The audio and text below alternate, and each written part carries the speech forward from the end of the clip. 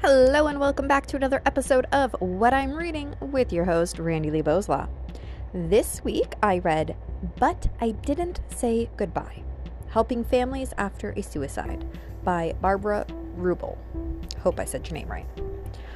So this book is sectioned off. The first section is providing research-based evidence on suicide, on loss, complicated grief, giving the foundation for understanding for the rest of the book. The second section, though, is the actual story, and the story is following a family, specifically the young son. It is written in first person from his perspective, and the loss of his father due to suicide. Each chapter is taking a specific time frame. So, for instance, the day of, the following day, the day of the funeral, and so on. As well, at the end of that chapter, or kind of, I guess, the middle, because there was something after that, but there is a 10 years in the future. And so it's the son, 10 years older now, in university, and looking back at how far he's come from when his father had died. Then the end of the chapter, there are questions to reflect back on that are going to be thought-provoking. They are going to be helping the reader to really work through their own grief.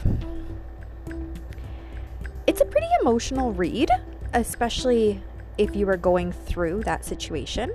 The interactions between all of the different family members, children, parents, grandparents, the aunts, uncles, even the kids' coach and neighbors, they're very beautifully written. Again, written from a child's perspective, but they're beautifully done, and they express such an array of emotions. Obviously sadness, but also anger. And I think that's one that is often forgotten about when we experience loss, is we can feel angry. The mom and all the adults, really, they're using good age-appropriate language when explaining to their kids what is happening. And at the end of the book, there's an activity. It's called Palliative Grief. There are some resources, additional readings, and I think overall it's a really beneficial book, especially for children or those that are working with children through loss by suicide. So if you know anyone, this is a great resource book for them. And of course, join me again next week as I'm going to be reviewing another book. Bye!